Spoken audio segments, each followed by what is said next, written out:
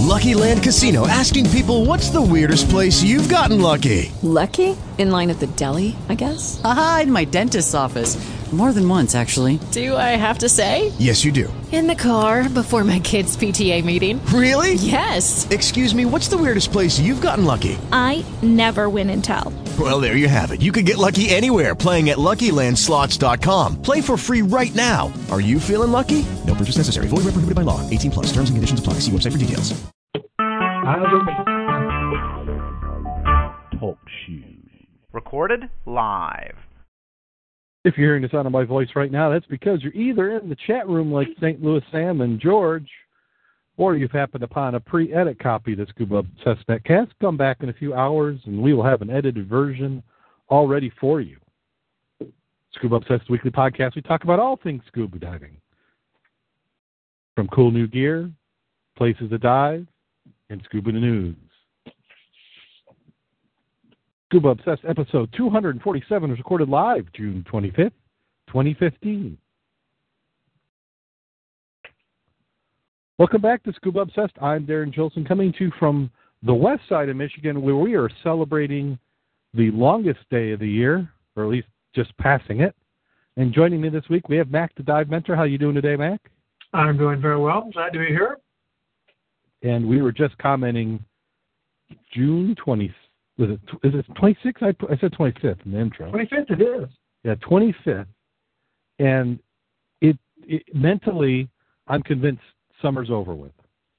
4th of July is next weekend. Yeah, 4th of July is next weekend. Well, weekend after this one. But yeah, so I've got 2 weeks of work, and then I'm on vacation. I go feed the mosquitoes at summer camp. And then I've got a couple more weeks, a little bit of traveling for work, and then we've got the youth fair. And then you got like another week, and then you've got Labor Day. So when you start counting up weekends, yeah, Oshkosh is right around the corner. Yeah, it all happens. It doesn't take long. You know, once you get through the graduation season, which I think is kind of wound down for us this last week, and summer's really going. And what is the one thing? And we'll talk about it more later in the show. We have not had any muddies on a shipwreck in Lake Michigan yet. That can't be explained. That's just... I don't know. That's like there's like aliens must be involved, or cursed. Did somebody not do something or do something? Human sacrifice or something. Yeah, I don't know. Maybe we need to sacrifice a scuba tank. Blow it up. I don't know, but it's not that we haven't tried. It's either mechanical or Mother Nature is having her way with us. And we've had a heck of a lot of rain. Yeah, it's a lot of rain. We've had more rain in other seasons, but it has been, I don't think the farmers are crying. Well, we haven't had the floods here and stuff. Oh, no. But the river is still, I haven't been in the river yet because it's very fast and zero viz, or 6 inches. And after the winter, you always want to find out what shifted on the bottom before you go out there by yourself. Yeah. But and lots of wind. They've been blowing. So it's a little odd. I'm not sure where this cold weather we're not having is. The Arctic polar vortex? Yeah, any of that kind of stuff. But it's just weird. Still getting out to the inland lakes. Can't beat it. It's nice and warm, but the Great Lakes is still calling for us. Yeah, you know what that means, though? We're going to find a shipwreck. Yeah. There's something that it's the anticipation. So we just need to, once we can get out there, we need to go work this hard and do some mowing the lawn. Yeah. But before we talk about mowing the lawn, let's jump right on into the news. I thought it was going to be a slow news week, but it ended up picking up a little bit. And if you're in the chat room, we're going to give you the show notes. What we're going to have to do one day is get the people in the chat room one of these days. I don't know how many you ever get in there, but if you ever get 6 or 7, we'll have a Q&A day or something. We've talked about that. So we've actually talked to the people who listen to us and give us clues on how we can make this better. Yes. Now, St. Louis Sam is saying that how much rain have we had? They said they're flooding there. We have not had the flooding. Missouri, Chris and a few of our other listeners who are down there, they have just been ravaged by the water, more water than they know what to do with. And we've been fortunate that we haven't had that much, but it has been soggy. Well, I know they have a lot of kayakers down there in Missouri, and with the Mississippi and other things like that really ripping, I'm just wondering if people are getting out. Yeah, you get like a Class 5 right there. Yeah, because I know we're getting out up here, at least on the kayaks. Larry was out the other day. I've been out last week. But again, X keys, right? Yes. So here, pasted in the chat room as it slowly moves.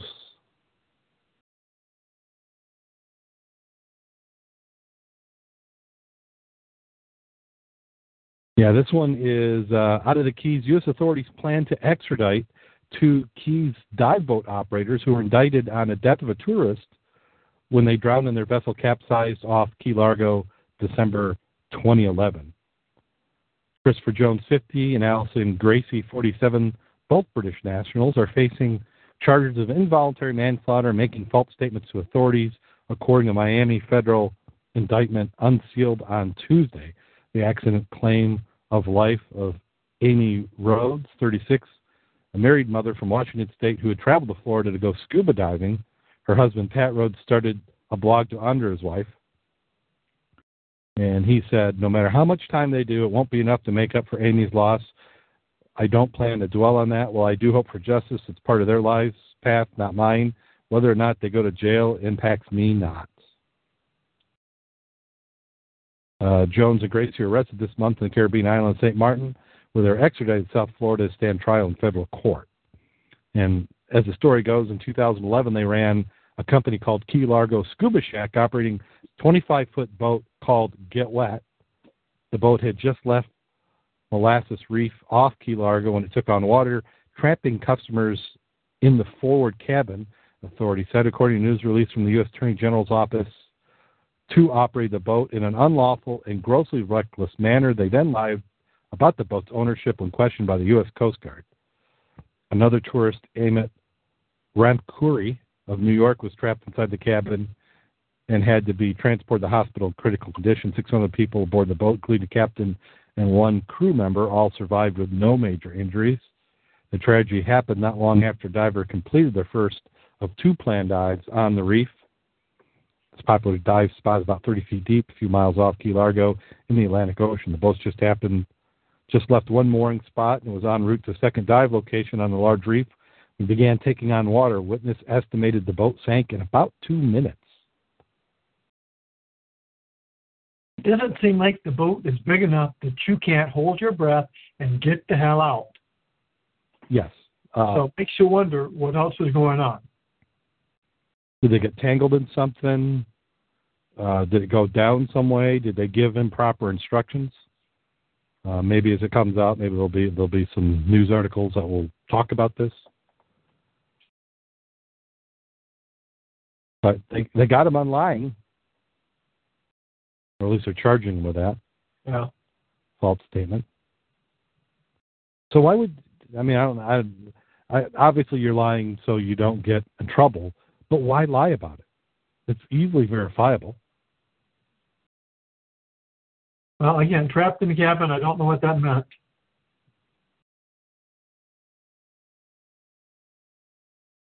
Yeah, but again, like you said, in the process, we may find out what really happened.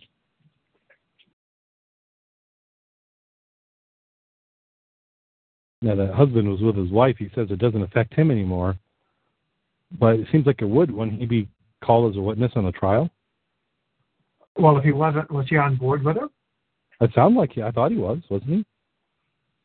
So it's him and his wife on a trip. I guess maybe she might have been the scuba diver and he was at the beach or something. Yeah. Doesn't really show that aspect. Yeah.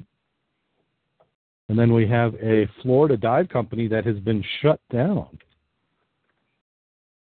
South Florida Scuba Dive instruction company has been shut down by the state attorney general office after the probe into allegations of fraud and counterfeit diving certificates.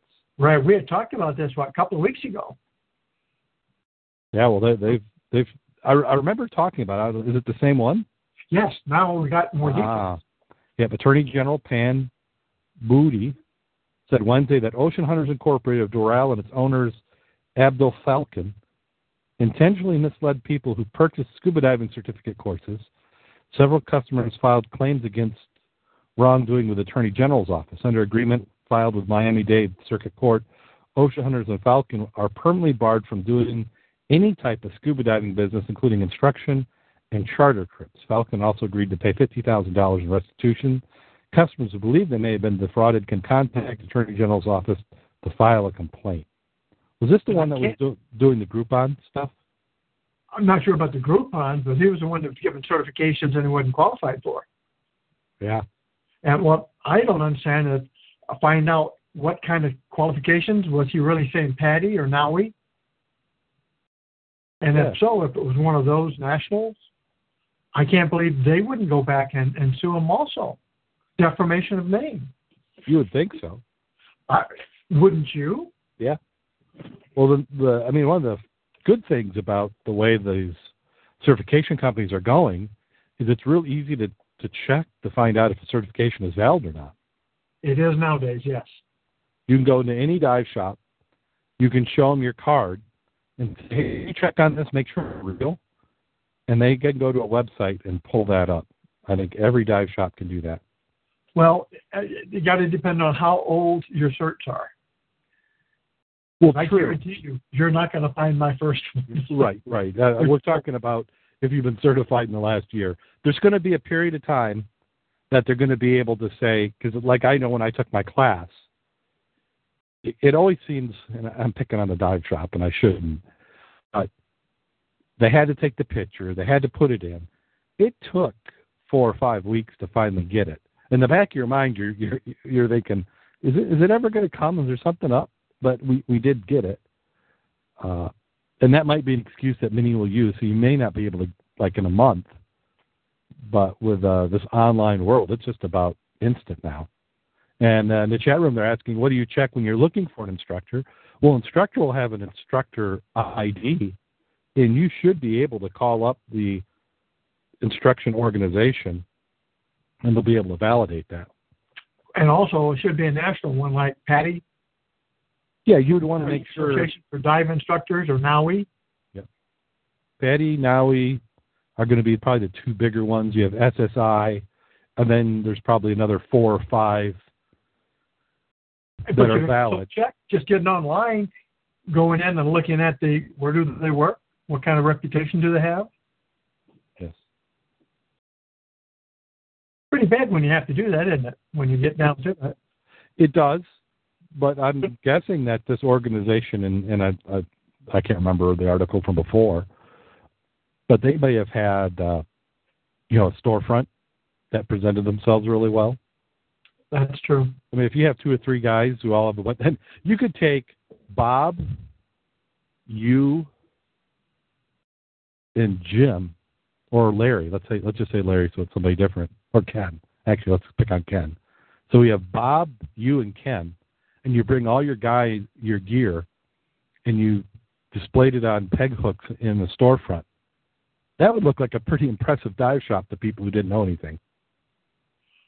Well, actually, if you get down to it, we don't necessarily teach you first class, divers for cert, but how many have we mentored and how many do we walk through the paces once they do have their C card? Yes. Well, it's the practical skills. Scuba diving is something you got to do to get better at. Yeah, it's a license to learn. Exactly. And that's even what the instructors say. So it's not anything against the instructors. It's just in the open water class, how many dives are there now? 2? Not including pool. 2. How many? I think it's 2 open water. Yeah. Now, maybe more depending on how big your class is and if they can get all the skills done. But they got skills they have to go through. But once they're through them and you've met the minimum requirements, they will give you your card. Not guaranteed. Yes. Yeah.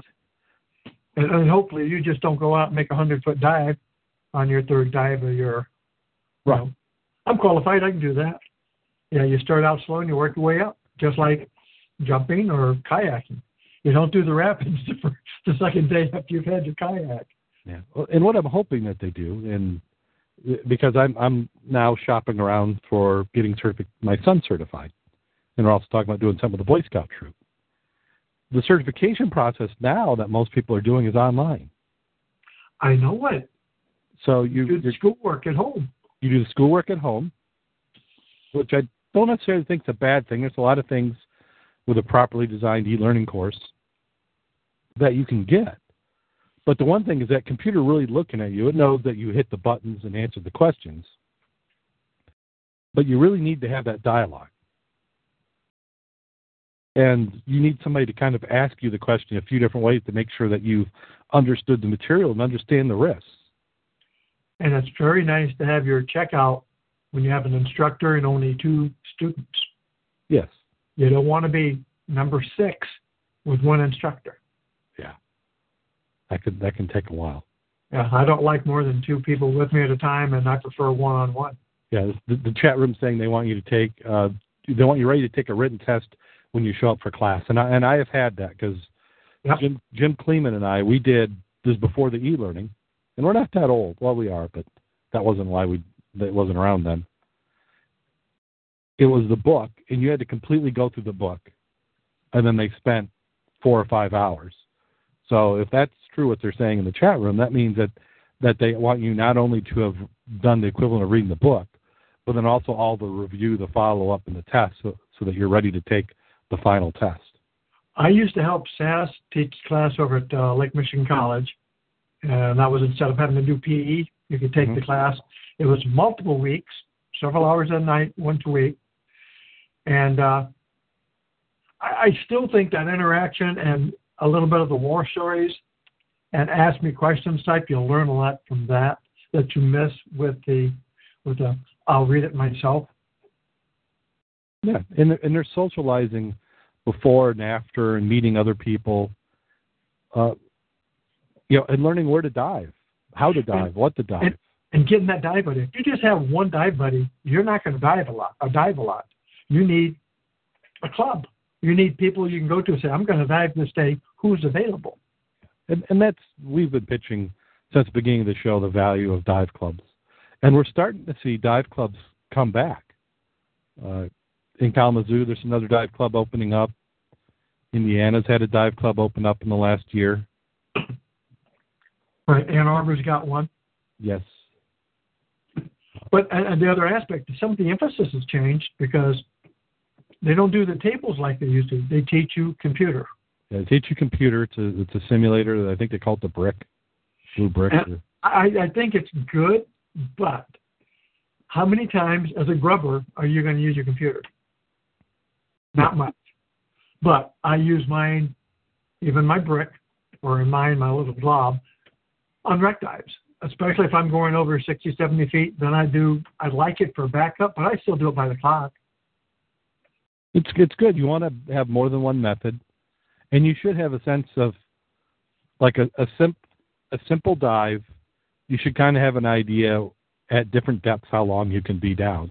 So you can validate that computer when you're putting in that dive plan to try and figure out what's your plan for the day. You should get an idea if you've miskeyed something. If it says at 120 feet you've got 40 minutes, there's something wrong. Yeah. Well, I think the key item we always used to preach to students: if you're not comfortable, you're not going to stay diving. So if you're not comfortable, tell us what the issue is so we can help overcome that obstacle. And number one is lousy fitting wetsuits so you're cold. People who are cold are not having a good time. So key item is, hey, make sure you're comfortable physically before you get in the water, meaning have a good wetsuit.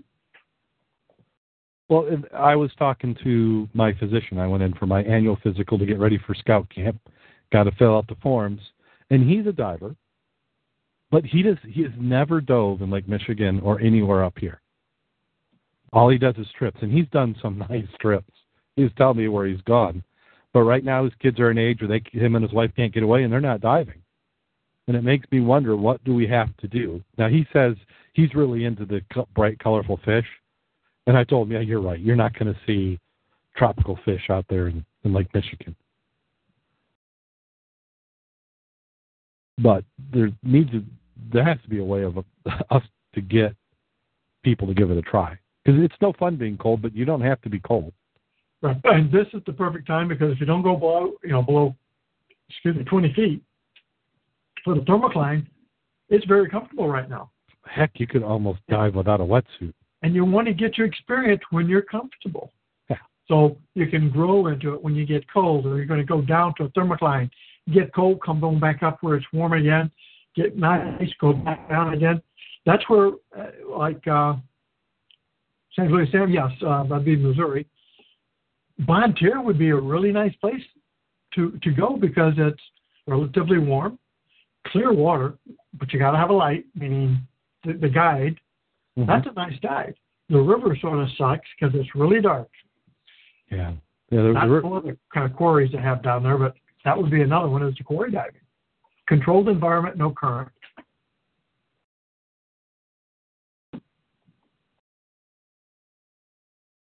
That was a good topic. So let's see. What's the next one? This one should get us. I didn't think we were going to go long, but with some of these topics, we could just have to cut it short. So here, this is an opinion piece out of the Orlando Sentinel. And it said, should cave diving sites have more restrictions? And the author, Beth Kassab, she says, at about 60 feet deep, divers in Blue Springs in Orange County see an ominous sign with an image of a Grim Reaper posted on the cavern wall. Stop, prepare, prevent your death, go no further. There's nothing in this cave worth diving for. Don't go beyond this point.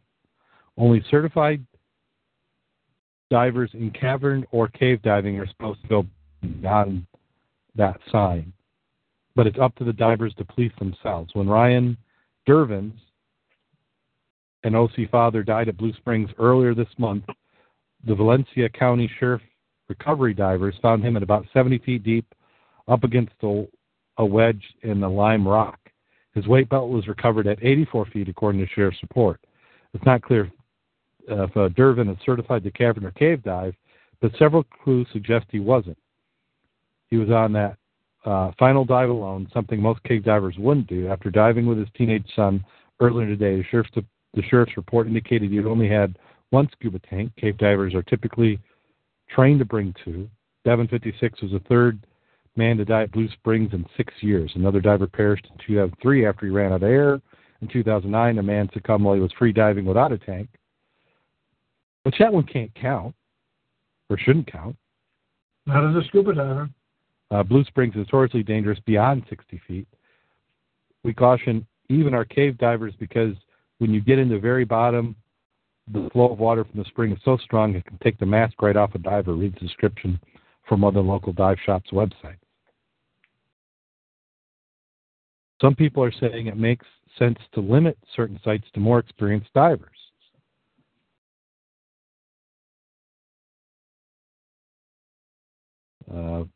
Then they talk about people posting on Facebook that the recent theft of the state should require all divers at Blue Spring to have cave certifications. It's not that trained cave divers can't get in trouble, and they do, but they have a better chance of surviving the attraction of Blue Spring from manatees as the caves. In order for dive down, their divers should have to show they are trained at a higher level. Everybody else can use snorkels and marvel at the Grim Reaper sign from a distance. Now, see here, I don't know, dude, how much... I'm ready to talk about this now. I'm not going to read the rest of it, where she just rambles on and on and on. Well, the key item here is where they talk about they need to have certain certifications. You already do. Let me rephrase that. If I'm going to be diving a cavern is different than cave. Cavern is different than open water. You Right. need to have a cert for cavern diving. There is one. And if they're going to use that as your stepping stone, which is a logical progression, then you go to cave diving. But you take the classes and you do the safety aspect. Even like diving, open water, anything past 60 feet, period, I got to bail out. Right. You know, when we're up north, we're doing the fast water. There's techniques. So if your mask blows off, it doesn't go bye-bye. You have it tagged so you can find it in the back of your head. And you carry a spare one in your goodie bag. Training makes a big difference. So here's my, to me, the basic point of the argument that they're presenting is if you're required to have that certification, how do they check? If it's a public access place, let's say there's no dive concession, you don't pay to get in. Do they have to chain it up and put a guard on and then check for your cards? At Blue Springs, Jenny Springs, a lot of those do have that. If you have a cabin or cave cert, you're not, you're going to be prohibited from going in there. Well, when I did Jenny Springs,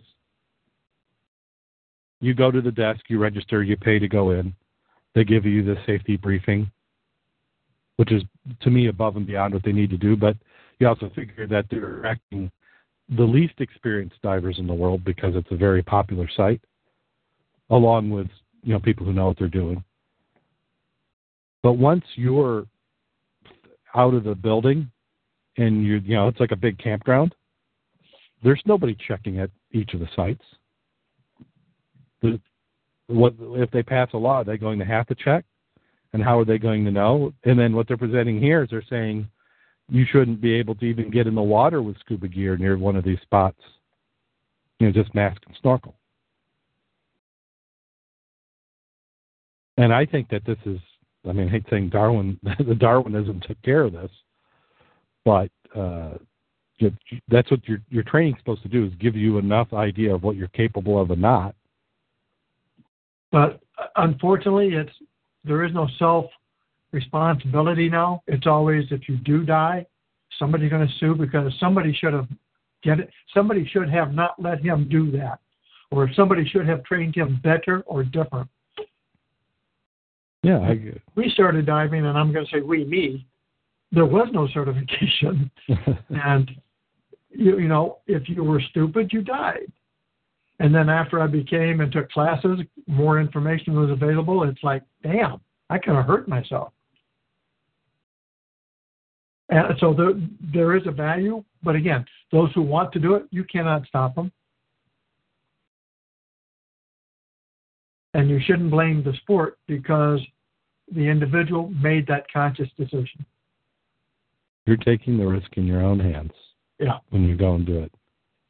And then I've heard the argument where some people are saying, well, that's true, but I have to recover the body, and now I'm risking my life.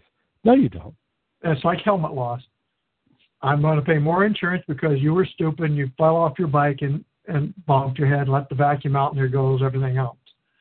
There's truisms to all of it, but the bottom line, who's the biggest loser? The guy that didn't wear the helmet. Right. All right. I wear a helmet when I ride my bicycle, because I've skidded on sand at 0 miles an hour and fell down sideways. I really would like to do this again, meaning I don't want to hit my head and let the vacuum out, so I wear a helmet. I know, we were kids, we didn't, and we survived, but...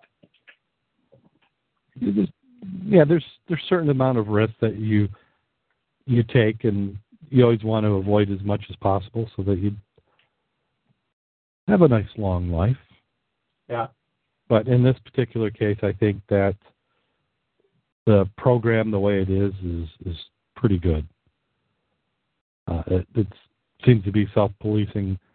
I just think that any time somebody wants to change these requirements up, that it's a slippery slope and it's actually going to make things worse. I don't think that you're going to save any lives by doing this. I think you're going to run some dive places out of business. Or somebody's going to close it. It's going to cost more. Yeah, and somebody's going to close up. They're going to say, you know what, I can't do that. I always like the part, though, but if it only saves one life. Oh, goodness. We're not going to do the RTO on it because it's not. Yeah, it only saves one life. Right. Did we beat that one up? I think we have. Okay. And we marked an anniversary 65 years ago. Something ended up in the water that's not where it's supposed to be. Like 2501. So 2501, which is the one that Ralph Wilbanks and Numa has been looking for. Correct. So on Wednesday, the 58 lives that were lost are remembered in this ceremony. It was at the Lakeview Cemetery Sexton.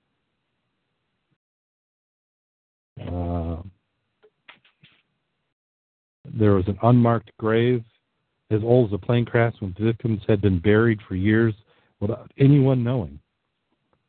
How did the victims get buried? So they Actually, it wasn't. It's always like anything else. You know at the time, but nobody. It's not interesting enough, or after 5 or 10 years, it dies down and nobody cares because it didn't impact them. This is the one by Valerie Van Hees, by the way, and a better article was in the Herald Palladium on this same issue. Okay. And even though the sexton or the Marianne discovered that unmarked grave, that had been being looked at for quite a few years. Valerie, gives a presentation on this, and in fact, Valerie is the one who wound up helping them get both the tombstones for this, or the markers. And you say she helped them get the markers. She helped raise the funds for getting the markers? She canvassed, got a volunteer to provide one, and then a lot of them were buried down here. Yep. It was just that they didn't realize that some of the people or the parts and pieces of them were interred up there in South Haven.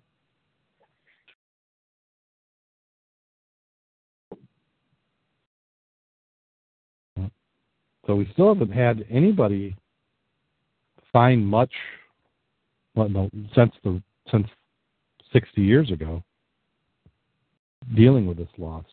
Right. Again, you're going to find it, but you're probably going to look for it and find it with a magnetometer because it's going to be covered with sand. My opinion is you will find it eventually. You're going to find 4 engines and part of a tail. Yeah. That came apart. Yeah, I'm convinced just from the descriptions that it blew up at altitude, and it's just the heavy pieces fell straight down. Yep. Gone, but not forgotten in this particular case.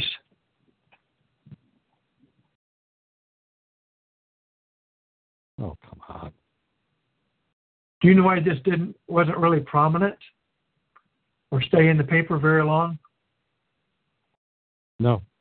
As I recollect, 65 years ago, put this at the start of the Korean War, and that took headlines away from this. Yeah, that's the way a lot of events happen. The bigger story takes the smaller stories' headlines away. And we're not talking about Charleston.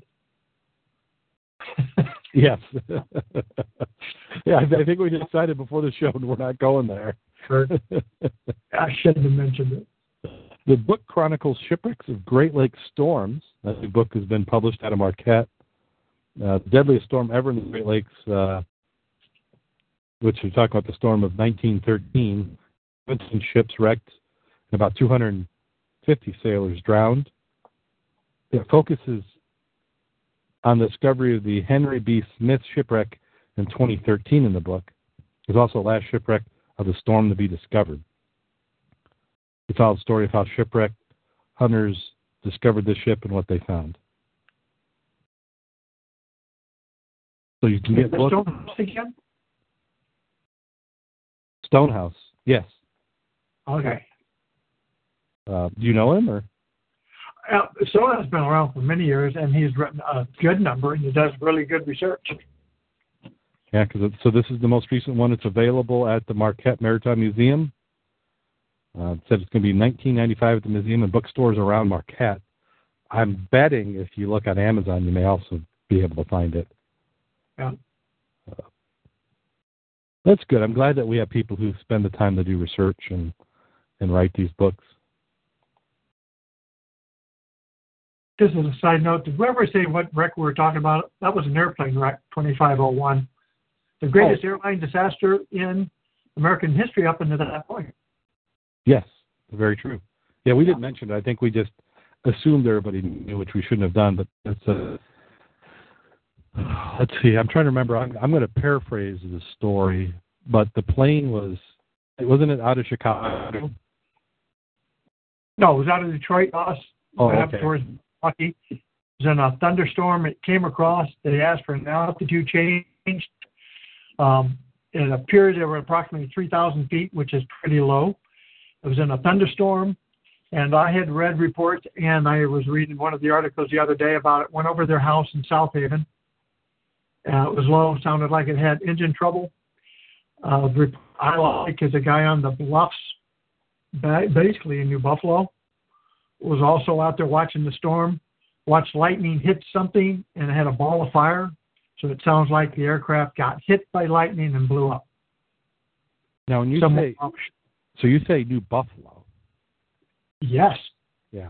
Well, look how far you can see when you're on the bluffs. You can see a long way. Yeah. And an explosion, you would see that. You would see a bright. That's true. Black. And he was looking north, I take it, when he saw it? Yeah. Okay. But that's what it was. And again, it would have had a lot more publicity and stayed in the news had it had not been for the Korean War starting. Yeah. So sorry about that. I just thought I'd add a little. No, it's good. I think listeners should know. Let's see. I'm going to try and get back to this next article, but military? Oh, no, not those again? Yeah, it's one of those. This is Is that the Florida paper again? No, this is one. Oh, is it the same one? Crap. The Sun Sentinel. Oh. I'll just bypass them and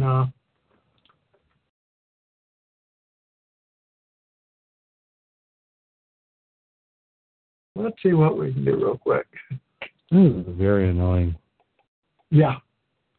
What we're talking about is if we go to a link and you get to the link and it's an advertisement, there's another pop-up comes up and says, and you can read this if you join or pay money. Yeah. And I'm not going to give them the information. I'm not going to spend time logging in. And I'm actually promoting their website. So actually, I think we're just going to skip this one. I don't have time for this. Well, I found it on a different item. It's called New Mission for Disabled Veterans. Did you find another website? Yeah. Oh, okay. Yeah, why don't you go with it? Let me get rid of my pop-up just came up.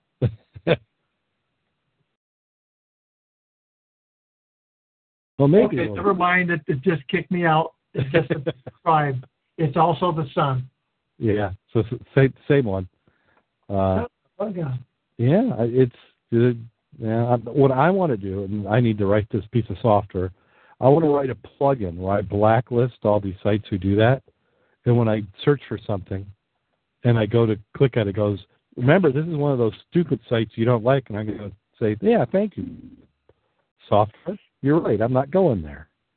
Bottom line is, if you want to help, join the Wounded Warrior program. And it basically helps disabled military veterans. And one of the exercises is scuba diving. Even though they may have lost limbs or limbs, they still get into the water because you have a lot more freedom of movement they found in the water. It helps restore their balance, plus their self-esteem and being able to do something people didn't think they could do because they're missing a limb or even more than one. Yeah. So Wounded Warrior program, I'm all for it. Great program, and they were working on saving some reefs. Now, this one's the Flathead Beacon, which does not have a pop-up on it. And this is not what I instantly think of as a dive location, but northwest Montana, they're saying that they've got a prime scuba diving country with abundance of sunken treasures, and they said that diving is coming back after the recession. As soon as they say sunken treasure, they get my attention right there. Yeah. They said this town is a huge dive population. They used to put an event every summer called the Dive Fest, and hundreds of people across Montana would come here to dive. Yeah, he opened rock bottom diving nearly 2 years ago on U.S. Highway 93, north of his two sons, Tim and Nick. The dive community kind of fell apart when the economy went bad, and we've been trying really hard to bring it back. Now I'm meeting more people who are dusting off their old equipment and coming back to fill tanks.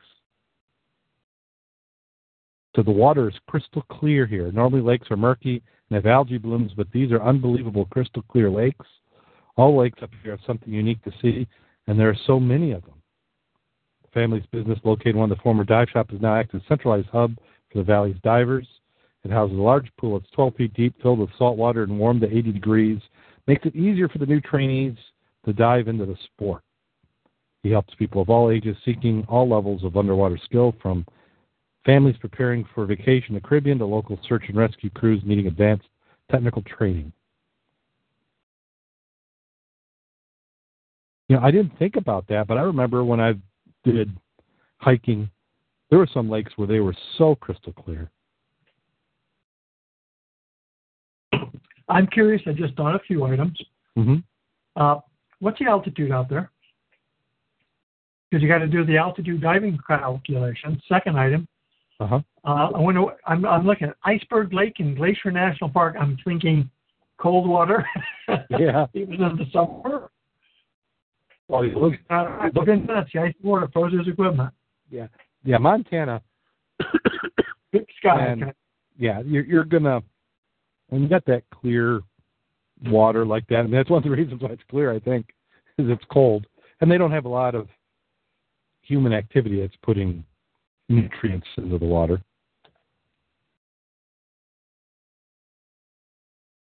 Their videos are very nice. Did you take a look at those? I haven't actually watched them. Well, there's a couple of pictures there, like Lake McDonald. Nice wreck. Yeah. Very good viz. Every bit 40 foot. So here's the altitude there, Mac. The lowest point in the state is 1,804 feet. Is that the highest point? That was the lowest point. Oh, so they got the reverse aspect.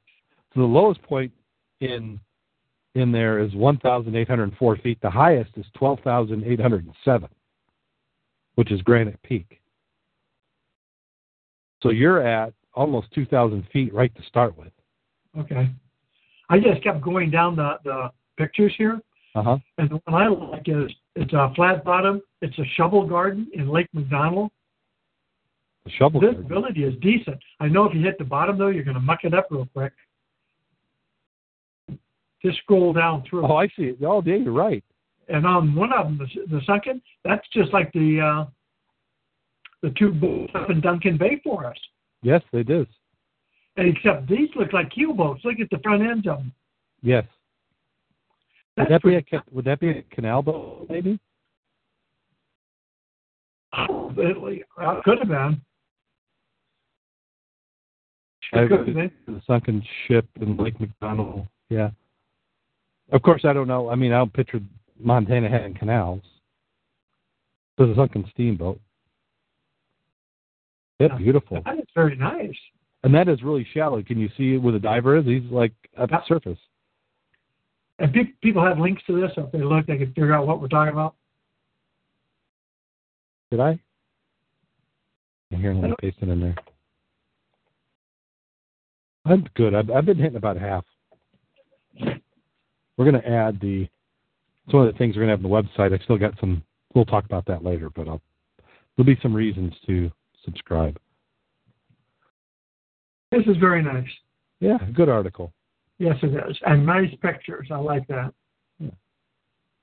I almost didn't cover this one because some of these, where they're just nice to read and see, are not that exciting for a podcast. Go to Montana and die. Yeah. It still reminds me of one of the things I want to do. So yeah, first is get $500 million. Then after the $500 million, then I take a trip across the country, and I want to do at least 2 dives a day for like a month and a half. So just to get in the car, drive, and look for spots just to go and dive.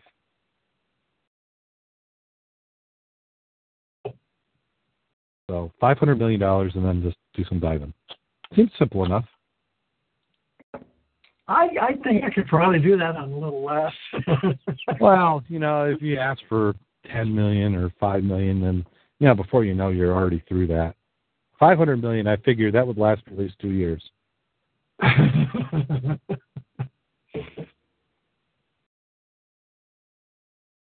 And we have State Park is offering a shipwreck reenactment, and this is on June 27th. So that's this weekend.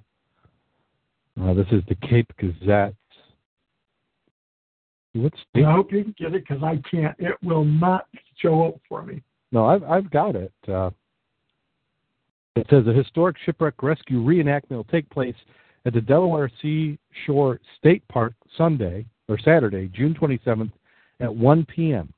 Park visitors invited to see a historic shipwreck rescue drill come to life at Indian River Life Saving Station Museum. Interpreters dressed in period uniform will partner with active duty Coast Guard guardsmen to reenact one of the most exciting, significant practices used to save lives of shipwrecked mariners during the turn of the century. United States Life-Saving Service, which is the precursor to Coast Guard, was established in 1871 and was used to launch rescue missions to assist victims of shipwrecks along America's coastline. For the fearless men in service, the Bridges buoy system was both the most technically advanced and safest method for rescuing passengers from stranded vessels. And Craig Rich, in his book, he talks about that. That was one of the items, is the Bridges system, which they would run a line from the wreck to tried to be a high point on shore, and then you'd have this thing you would get into. They call it the Bridges buoy, basically kind of like a big baby. They're not quite a diaper, but harness, and they would pull you up the shore. The nice part was they used a cannon to shoot the line out, haul the line back in, wrap around the ship. Yep. Mm-hmm. The life-saving stations, if you've never read up on those, especially around the Great Lakes, amazing the stories. I mean, obviously, any place you got water, the coast, East Coast, West Coast, but around here you can actually find good literature on what they did, some of the rescues they made. Yeah. Those were Iron Men back in those days. Yeah, there's a lot of photos of them doing their training. I used to do a lot right there in the St. Joe River. They would have the boats, and I think they had a special boat that was just for training. Yep. It's amazing what those guys would put up with. They didn't have all the nice equipment like we do, Gumby suits and stuff. Yeah, you didn't have amazing. A dry suit. There wasn't a helicopter that would come and save the rescuers if they got in trouble. I don't think I've ever heard of this being done before. This is really cool. Reenactment. I don't think I have either. So they're saying that the cost for this program, which includes admission to the museum, is $650 for adults, $5 for seniors, $4 for youth, and free for children ages 5 and under. Pre-registration is not required. You know what would make sense? You've got the St. Joe, who is trying to redo the lighthouse. This would be a perfect fundraiser for them. Yeah. Key item, though, is always hardly anybody joins clubs and groups anymore. No. It's amazing what is happening. Every group I belong to, I think it's the same 20 people in every single one. And they're getting older. They're getting older. And I deliberately have not joined groups because I know that as soon as I do, they're going to try and grab me in and make me do stuff. Yeah. I guess you can always just send money and join as a member. I mean, not from that aspect. I mean, I'm a member of the American Legion, but I'm the state. I don't belong to a local. Right. And part of it is because I want to participate. I mean, I want to give them my money because I believe in their cause, but I'm not involved, and I'm not going to be involved in participating at a local. And that's why I'd rather give it to the state, let them distribute my money. And Yeah. I should, but again, like you and I, you've got your kids, you've got sports, time is critical to. Yeah. There's a little. This is really good. I'm glad you brought that one up. I've never seen somebody do that. I think it's great. It'd be interesting to see a video of how they really did it. Mm-hmm. And I think those little mini reenactments, you don't have to do the same one every year. There's probably a lot of different things you could do. But you learn a lot by actually trying to do it. There's one thing to have it read in the book, and then you have, the book account. They're probably written in a way that it's unique to whatever time period they're at. And so there's a little bit of filtering that naturally happens. And to actually see it or participate, you get a better understanding of what that would have taken. Like Jim did on Friends Goodwill. You work on that boat for a year, you're going to appreciate diving and wrecks so much more because you're going to understand the terminology, how they built, how they sailed, what kind of problems they had. Well, and then also one of the side benefits of that is a year being on the boat, you're going to know where the crew keeps all the goodies.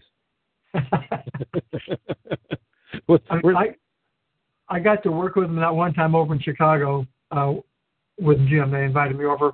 And Jim and I went down and did some survey on their hull.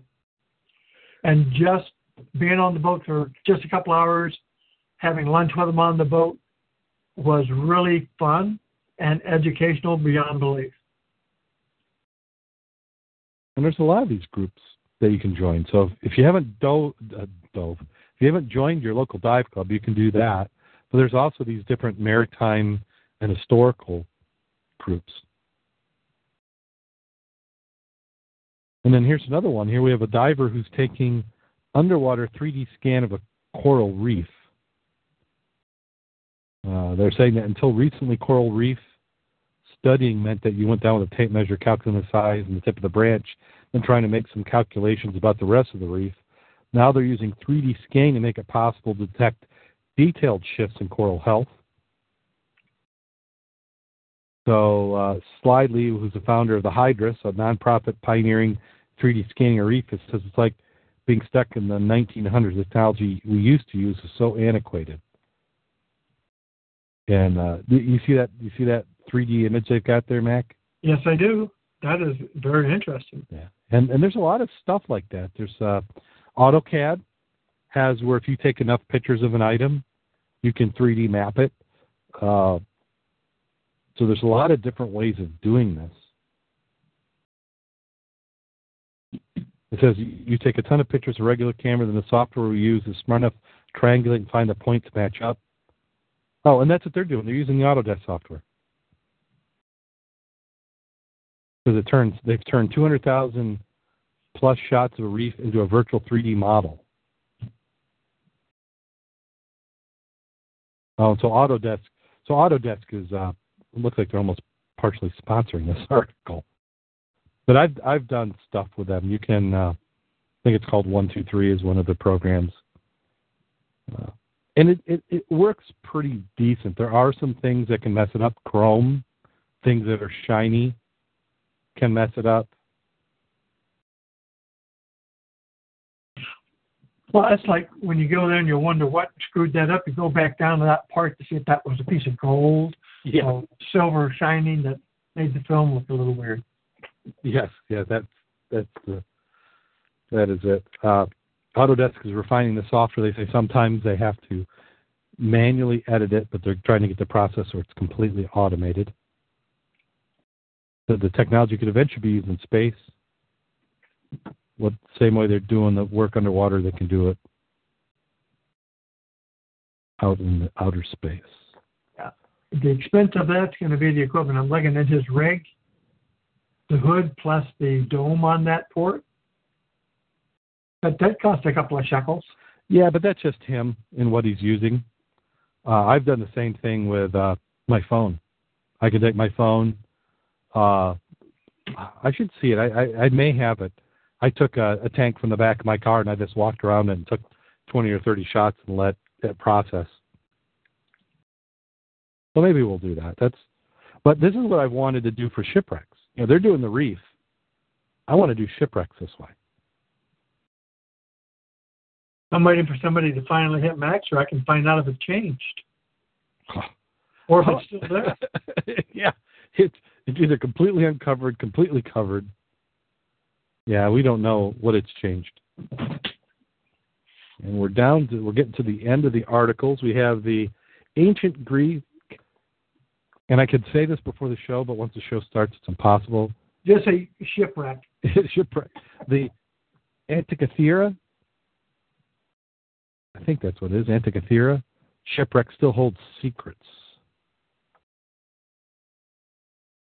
This is the shipwreck that the sponge divers had found. On it, they had a mechanical computer. Why am I?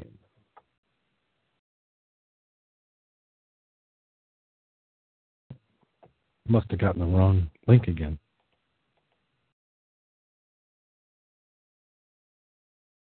Ooh. I'm looking at one of the pictures of the bronze spear. That is awesome. Yeah, so they're talking about the ship which sank in 70 BC and 60 BC as they trekked west from Asia Minor to Rome. Said it holds plenty of treasure. During the first phase of the project, which ended October 2014, the undersea explorers found tableware, lead anchor, giant bronze spear that may have been part of the statue of warrior or goddess of Athena and other artifacts. With this newly approved extension, researchers will focus on hot spots for pottery and metal objects. The team hopes to complete the detailed mapping of the wreck site and evacuate treasure and artifacts from the ship.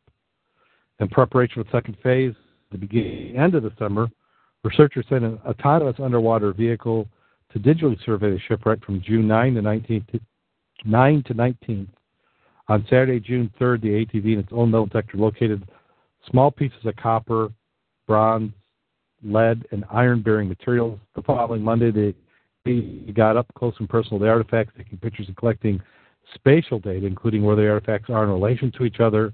Over the next 5 years, beginning at the end of the summer, the researchers will evacuate pieces of the shipwreck. So it's a 5-year project. That's pretty serious. Well, that was found by sponge divers in 1900. Yeah, they found it, and they're breath-holding. And, well, how deep is this, they say? That was going to be my first question. The reason I like it is that the mechanical computer, they said, is like if you found a Boeing 727, 100 years ago or 200 years ago. That's what they're trying to do. I went to Winnipeg or whatever, and I got a picture of the mechanical computer. Quite interesting. And I've had a lot of people study it. Yeah. And they consider it. At first, they didn't completely recognize what it is because it was considered to be too advanced to even possibly be made at that time. The arm of the bronze statue that Cousteau found when he looked at the site was between 138 and 164 feet deep, or 42 and 50 meters below the surface. So it's just outside normal recreational range. Well, you see the picture of the guy at the bottom with the bronze spear? Yes. Nice rig he's got. Yeah, a little rebreather there. Oh, yeah. And you got a couple of bottles there on the side. Yeah, a little bailout because he's going to have some time and wants to be able to make sure he's fine. Yeah. That's interesting. Very, very interesting. Yeah. I'd like to dive it. Yeah, 2,000-year-old wreck. I mean, that's an old wreck. And then to be able to document and preserve some artifacts. Can you imagine what it looked like, though, in 1950? Before, with the technology you had back then, hard hat even? You just wonder what was and put in museums way back then even. Yeah. Been a lot. You want to always be the first one on a wreck. And then Ireland is reporting that they have found a 400-year-old Spanish shipwreck. More than 4 centuries after it sank, a Spanish Armada wreck is being uncovered from the west coast of Ireland. They're finding a number of cannons, timbers, and anchor from, I don't even know how to pronounce this. I got the first word, La. Juliana, one of 3 Armada ships that wrecked off the coast in 1588. Heavy storms over the past 2 years are thought to have uncovered the 16th century vessel, long buried in the sandy seabed off the coast of Stringda in County Sligo. The government was first alerted to the timbers started washing ashore in April. This is according to the Minister of Arts, Heather Humphrey. So they found relics dating to 1570. Among the relics recovered for divers are 2 cannons, including one dated 1570, which bears the dedication to and description of Saint Matron, particularly venerated Spain's Catalonia region. God, can they make these websites type any smaller? You're going to have to zoom this up. Here we go. The flotilla set sail in England on July 1588 with the aim of overthrowing its Protestant ruler, Queen Elizabeth I. The combination of mistakes, poor planning, and attacks by the English Navy resulted in the Spanish fleet being scattered in the English Channel and fleeing up the east coast of England. Severe storm in the North Atlantic caused many of the beleaguered Spanish ships to sink off Scotland and the west coast of Ireland. Said the recovery operation expected to last a number of weeks, the Irish government said. Didn't give the depth because I was looking for that and I did not find it. No, they didn't say it. It sounds like they just claimed they found it, but they have the name of the wreck pretty quick. Yeah. Well, they said it was just uncovered storms and stuff again. And looking at the pictures of some of the cannon, that's a sand wreck. But the cannons are like right on the freaking surface. That was cool. There's no vegetation, no coral, nothing like that there. Yeah, so maybe the storms are heavy enough that it just stripped everything off it. Yeah. Well, one of the articles said there was like 1 out of 130 ships. Yeah. It's a merchant ship, so it had a lot of stuff in it. Yeah. Well, you figure in 400 years, it's probably been exposed and buried many times over the years. Yeah. So cool. Another one I'd like to dive. But you're talking again, cold water, I think. Oh, yeah. Yeah, if it's not frozen, it's how cold can it be? Well, that's true. That's true. We're sort of used to that. Yeah, but I still didn't see how deep it was. Yeah, they didn't say. And they may be deliberately not saying. Very nice. Well, how about this for some potentially cool scuba gear and a Kickstarter project? A new project. It has 121 backers and 20 days to go. They've already They've already met their funding goal. They wanted $25,000 to fund the project, and they're at $33,630. And this is a C2 and O2 dual gas analyzer for scuba divers. This is by DiveNav Incorporated. And what they've done is they've combined a dual, well, it's not combining a dual gas, it's a dual gas that is combining carbon monoxide and an oxygen analyzer for scuba divers. And you can control it with your smartphone. So I think we even talked about this when the original product came out. So they had a product they launched on Kickstarter, which was funded and delivered, called Nitrox Buddy. It was a smartphone-based oxygen analyzer for scuba divers. Before they did that, they wanted to do this one, where it was both CO2 and O2, but the CO2 sensors were too big and unreliable to time. So they went with just the nitrox. Well, now they've perfected it. They think they've got it small. They're showing it, and you're able to get it funded. So it looks like is if you pledge $199 or more, and at the time of the recording, there's only 4 left out of 30, you get a carbon monoxide only.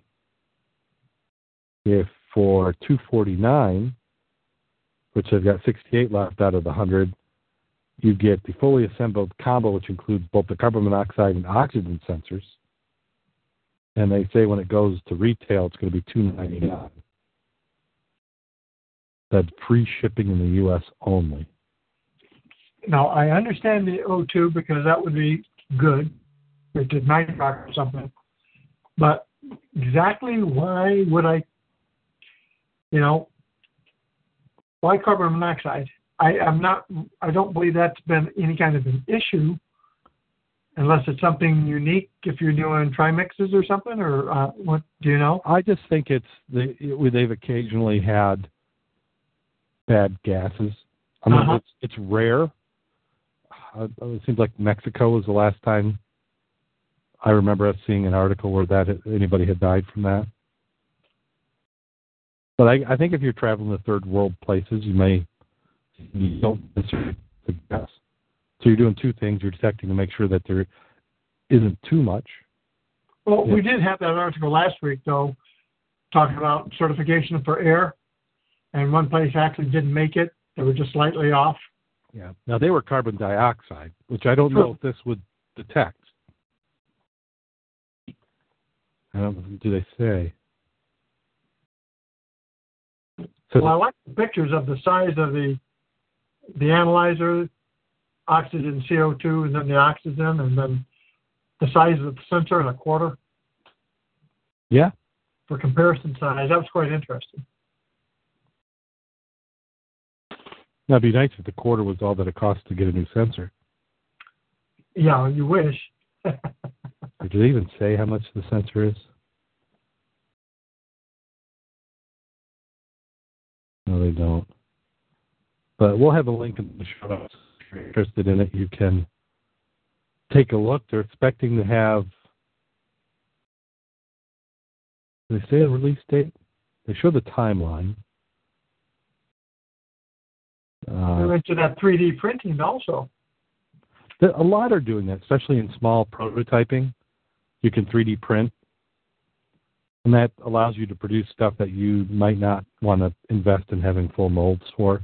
And it allows you to make changes. You know what? This isn't strong enough, or this doesn't give us the clearance we need, and you can adjust it, and then the next one has that. Of course, you have to be careful that you don't rapidly innovate and create all sorts of problems by not doing proper testing. I just looked up the other item that's down at your FAQs. Mm-hmm. Just talked about more information on the carbon monoxide sensor. Estimate the cost to replace the CO2 sensor is about $70. Expected life is 2 years for that particular sensor. Because it will be able to detect presence of CO up to 100 parts per million. Yeah.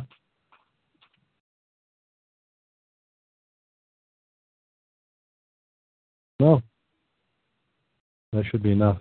And the battery is replaced by the user, which is also a nice. You don't got to send it out sometimes. You got to watch out for that a lot of times now, especially with phones.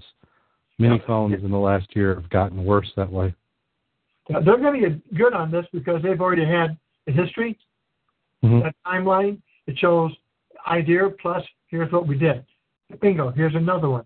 So they got a history of being able to produce what they say. Yeah. Well, and they've already met their funding goal. Yeah.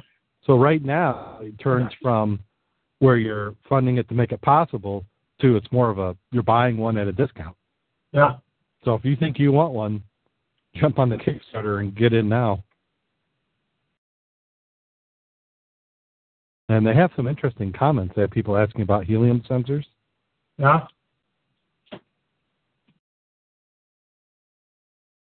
Says somebody in there says, do helium sensors function the same way as oxygen sensors? Will stretch goal be able to unlock the ability to analyze helium with a sensor swap? Shouldn't take much programming if the hardware supports it. You'd own the market for portable analyzers. And then they say, thank you. We were thinking about stretch goals more on this soon. Unfortunately, helium sensors are quite different beasts than two sensors. Which also, I would imagine your use of those for most divers is not going to be there. I know you do your trimexes and whatever, but looking at the market. What would be nice is, say you bought two of these for whatever reason, and then you got into technical diving, you'd have one you could convert over. You just have to buy the sensor and the software. Yeah. But this company is experienced with it, and they've looked at it. They're hitting the big ones first. So that does it for Scuba in the News this week. Let's see. Let's talk about some diving. Did you get any diving in? Yeah. Now, you guys went out and had your attempted foray for shipwreck. Yes. Yeah, the listeners didn't know. They might have been following us on Twitter or on Facebook, which I had some nice photos. We did. Went out to the old standby again, back out to Pawpaw. Okay, so you went out to Pawpaw. Yep. And it was one of those really nice blue sky days that you're glad to be out there. I got there earlier than most, so I did get a good parking spot. And by the time I came back, the parking lot was totally full, and they were parking along the side of the road. But consistently, the visibility out there in Pawpaw is maybe 5 feet. So if you're looking to do video and stuff like that, it's going to be very short. Focus. You're going to be looking what's in front of you. How's the seaweed? Is it mostly? Actually, it's not bad. You're going to run into it, but it's not like in the days where you had to cut your way through it. Yeah, it's not anywhere like that. Didn't need your underwater machete. Nope, nor my cutters, and I did not see any real long tendrils of any. Yeah, a couple of algae blooms on the bottom. And you can pretty much go anywhere you wanted without getting tangled up in anything. Just again, visibility wasn't great. I mean, if you're looking, grubbing, you're fine. Not a lot of fish. Something would bump you, but again, visibility was enough that you really wouldn't see it. Nice clams, no crayfish. Golf balls. Did find a couple of crocs that were broken, but I just left them there. So if you're out there and you see something look like a croc stuck in the sand with a handle, you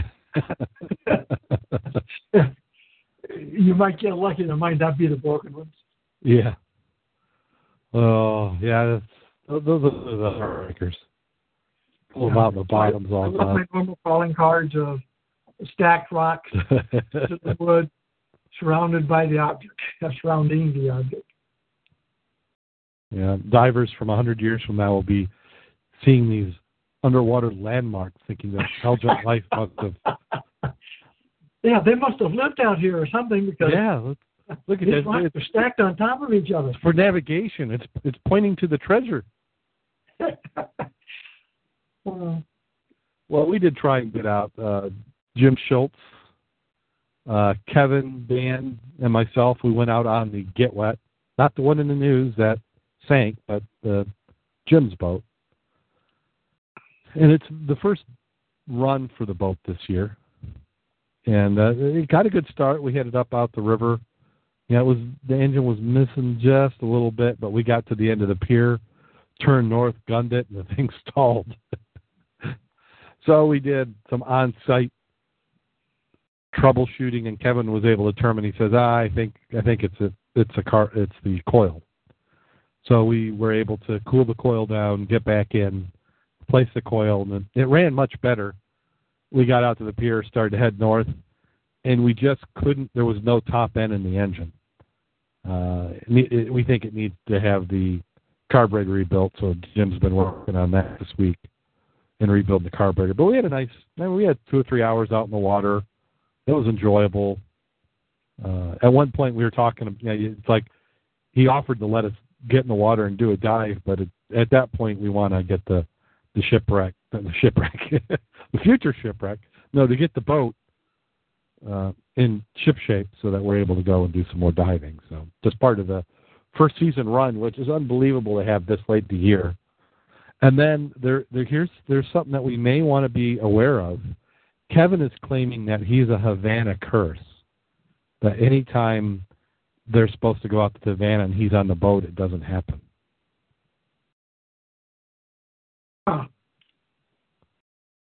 So he's developing broad shoulders and taking the blame for that. That's what he's saying. Of course, he's putting the rest of us to shame because after that didn't happen, he drove up to South Haven and I think dove the pier. Well, at least that's what he was planning on. I haven't seen any posts showing that's what he's done, but he got diving in this week. Well, it's summer, and if you're not diving now, you're sure as hell not going to dive in the winter. Yeah, I'm thinking we're talking about this Sunday going back out to Havana. We've got 2 boats lined up. Yep. Bob's going to bring his boat, and Jim's going to bring his. And it'd be nice to get out there. Yep. We got some fly-ins this weekend for, pancake breakfast type items. Since I'm out for a few more days, I will probably do that. Next week, I'll get back in the water. Yeah, let yourself get in condition, and then you're ready. Let's see, we've got, if you want to figure out how to listen to us, which you already are, so I'm not sure what may be up, but if you are, we recommend you can download us on iTunes. Make sure you keep subscribed. You can go direct to TalkShoe, we're show 73759, and you can get a subscription there. On iTunes and TalkShoe, you can leave us those 5-star comments. We absolutely love those. Mark the map. Mark the map. Mark the map. Yes, that's very true. So go to the website. We have updated the website. I know it's hard to believe.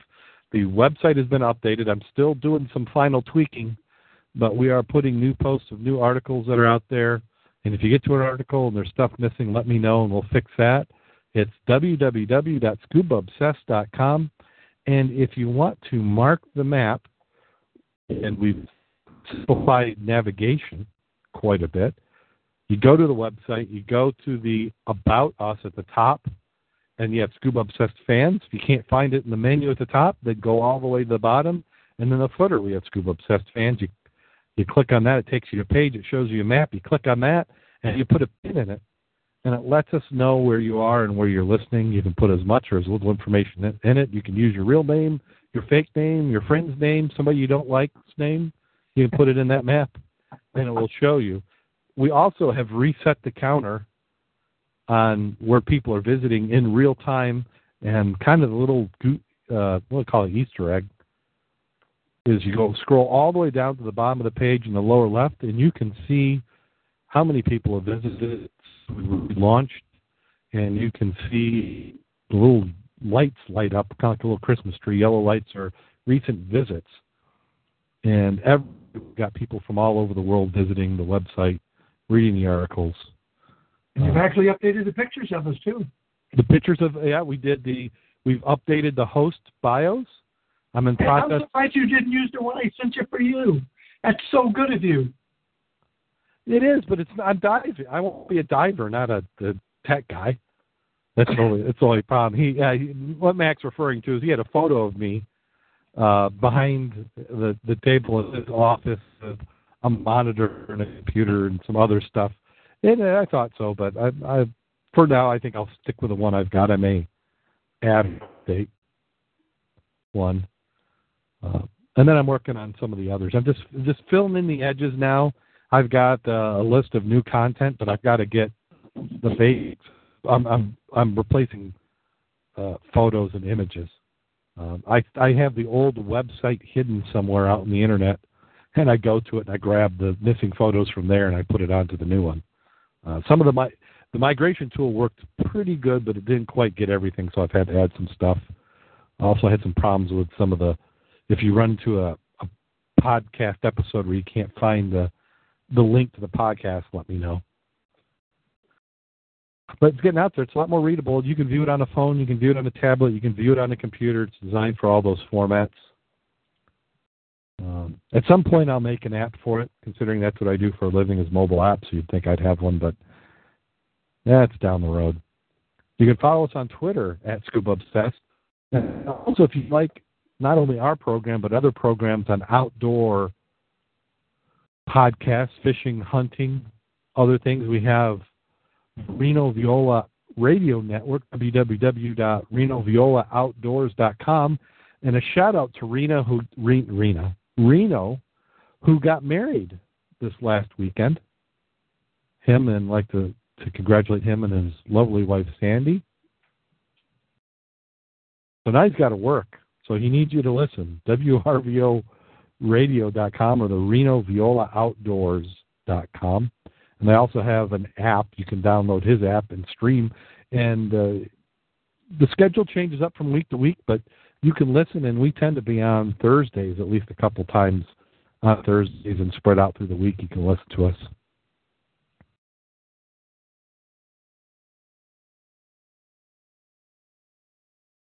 Anything you want to plug, Mac? Not really. We're doing pretty decent. Just get out there and dive. Give us feedback. Is there topics you'd like us to talk about, or topics you'd like us to talk about, or rant and rave about? So I'm curious what kind of thoughts and ideas you guys have about what we do. Yeah, let's see. I think we had a comment. So this one was on the website. So we have commenting on the website. And keep an eye out because there are new features. I'm going to add. I got to get through this other stuff, and then we'll start adding the features, turning them on. And these are things you're going to like. Keep an eye out for when I add the newsletter. I don't have the newsletter sign up yet. I'm still trying to negotiate with the different newsletter companies. They charge too much, in my opinion, to send out what should be almost free email. It's a cheapskate in me. But we have John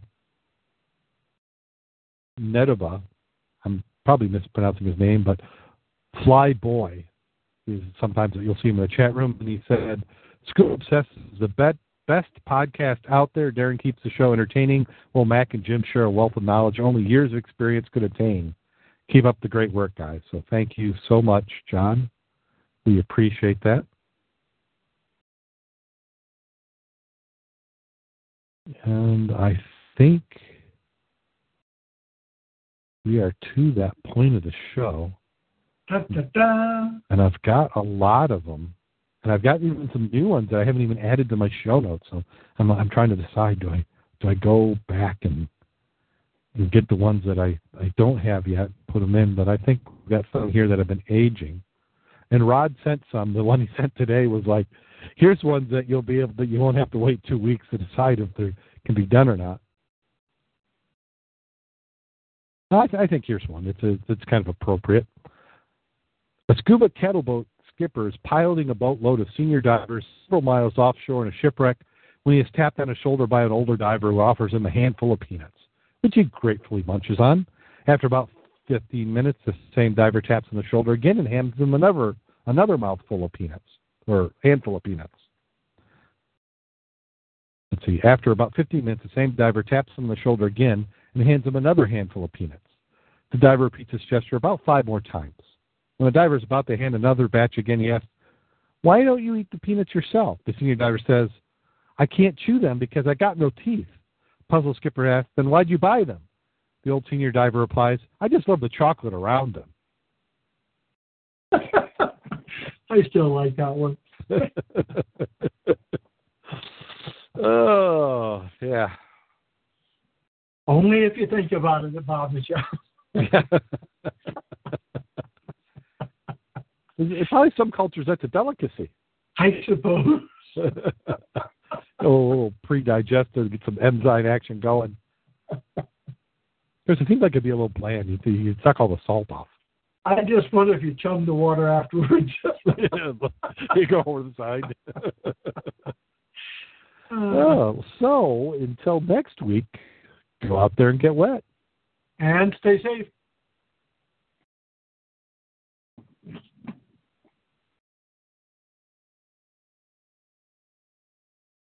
With the Lucky Land Slots, you can get lucky just about anywhere. This is your captain speaking. We've got clear runway and the weather's fine, but we're just going to circle up here a while and get lucky. No, nothing like that. It's just these cash prizes add up quick. So I suggest you sit back, keep your tray table upright, and start getting lucky. Play for free at LuckyLandSlots.com. Are you feeling lucky? No purchase necessary. Void where prohibited by law. 18+ terms and conditions apply. See website for details.